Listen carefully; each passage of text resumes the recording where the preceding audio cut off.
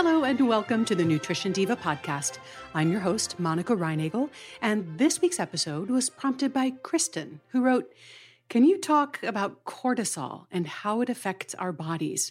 With all this COVID craziness, it feels like my stress levels are at an all-time high. What nutritional things can we do to help our stress levels? And what can we do about the belly fat that being more stressed makes us hang on to?" Well, Kristen is not the only one feeling more stressed in recent months. The American Psychological Association conducts an annual poll to gauge overall stress levels in the population. And the specific things that people are stressed about change from year to year, but the overall level of stress remains fairly constant. Even in the best of times, the majority of Americans report living with moderate to high levels of stress, and they feel that their stress levels aren't healthy. Well, not surprisingly, a new poll conducted in April and May of 2020 found that the reported stress levels have jumped up considerably in response to the global pandemic.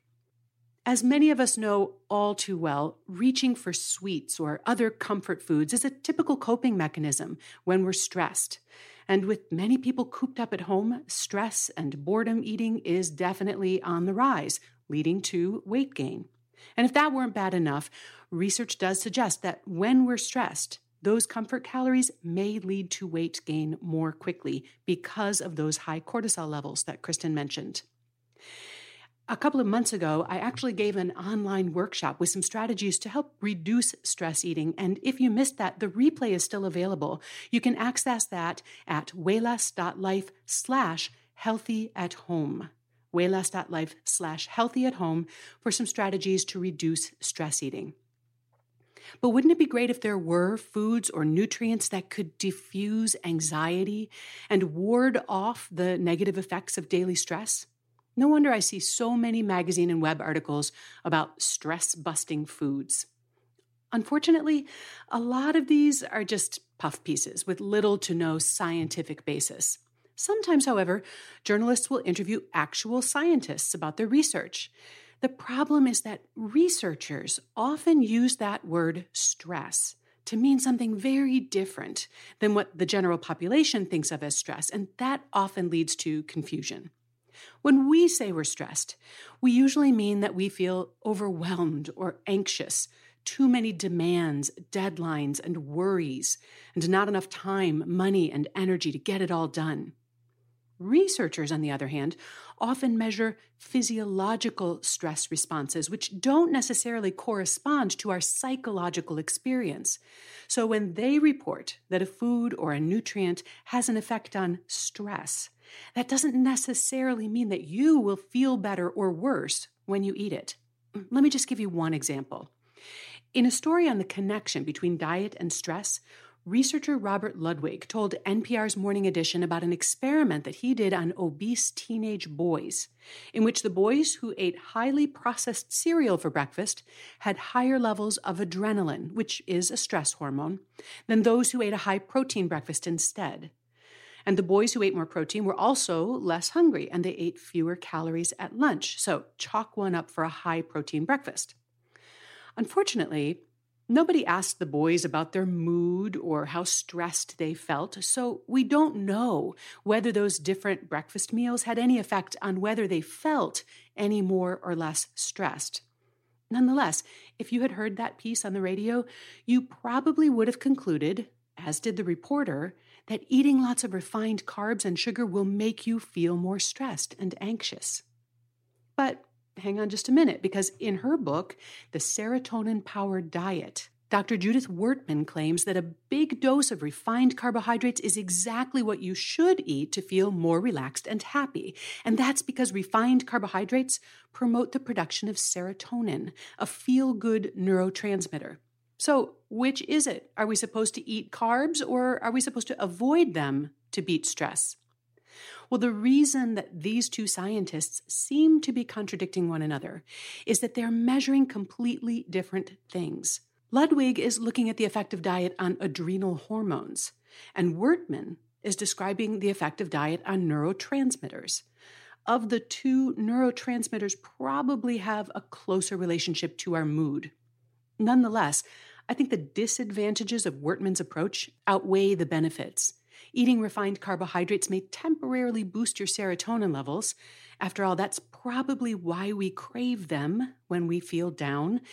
But they also send your blood sugar, insulin, energy, and appetite on a roller coaster ride. And riding that roller coaster on a regular basis is a good way to increase your risk of type 2 diabetes and heart disease. Fortunately, as the savvy psychologist pointed out in our conversation about the food-mood connection, eating refined carbs is not the only way to boost those mood-enhancing neurotransmitters. A few minutes of aerobic exercise, exposure to sunshine, doing a nice favor for someone, or even simply smiling. These are all proven ways to reduce your mental and emotional stress levels without the negative effects of a carbohydrate binge.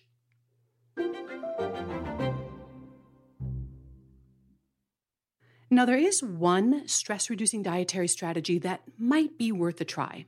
The bacteria that thrive in our guts appear to affect both our adrenal stress hormones and our neurotransmitters.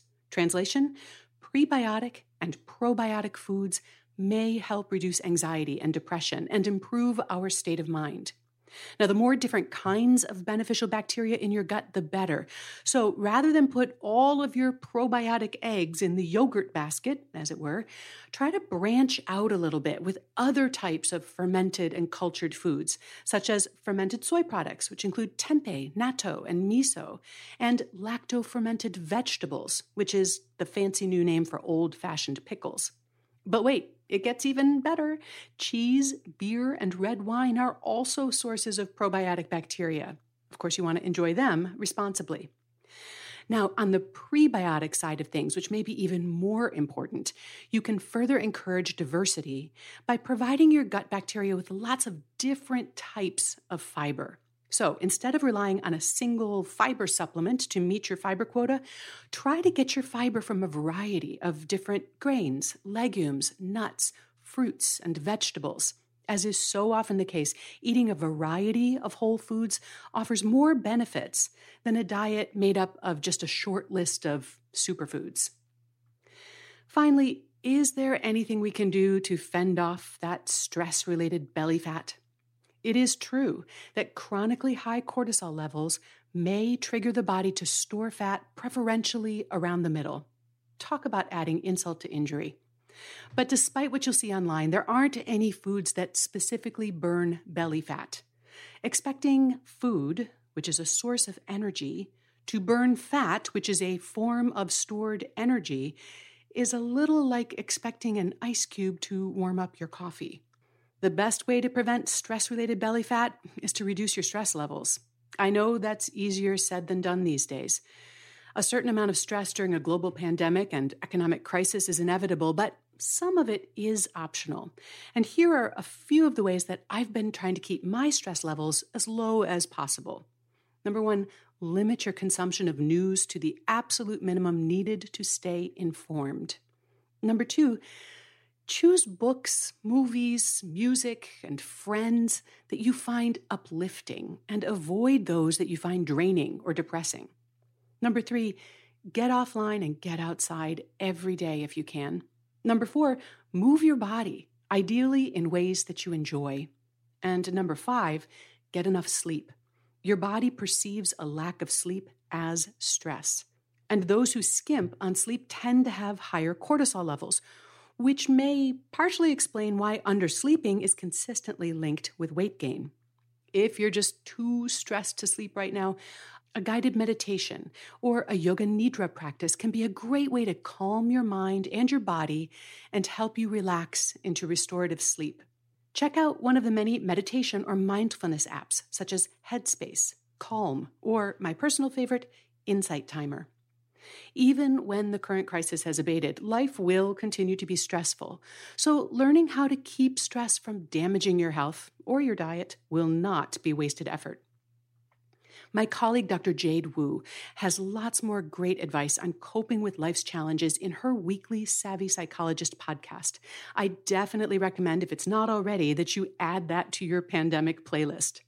And while you're editing your podcast playlist, Maybe you'd like to check out my new podcast with Brock Armstrong, who is the host of the Get Fit Guy podcast. Together, Brock and I have a new podcast called Change Academy, where we talk about the art and science of behavior change. You'll find it wherever you listen. And you'll find a transcript of today's show, along with links to lots of research at quickanddirtytips.com, where you can also search the entire Nutrition Diva archive. And if you can't find an answer to your nutrition question in my archives, feel free to send it my way, and you might get your answer in an upcoming episode.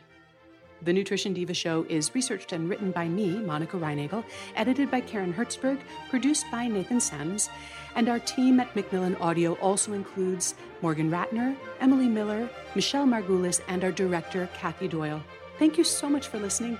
I'll see you next week.